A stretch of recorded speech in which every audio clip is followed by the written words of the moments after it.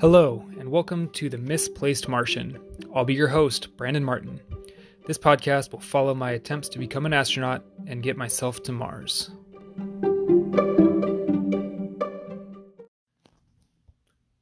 I've wanted to be an astronaut since I was 6. That was after I wanted to be a grocery store bagger, so my career choice wasn't taken too seriously. Regardless, I kept moving forward, getting a bachelor's degree in electrical engineering from Northern Arizona University, and getting to study Russian in Moscow.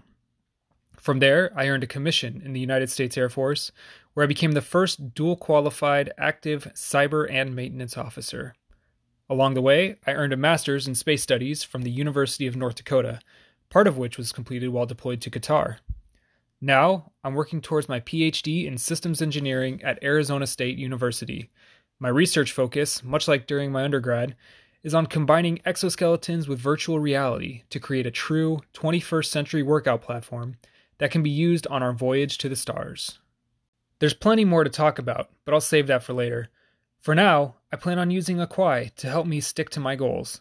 I've only just started using it, but it looks like a great way to keep myself focused and on task with my greater goals. With it, I'll keep pressing and updating on my quest to get myself to Mars.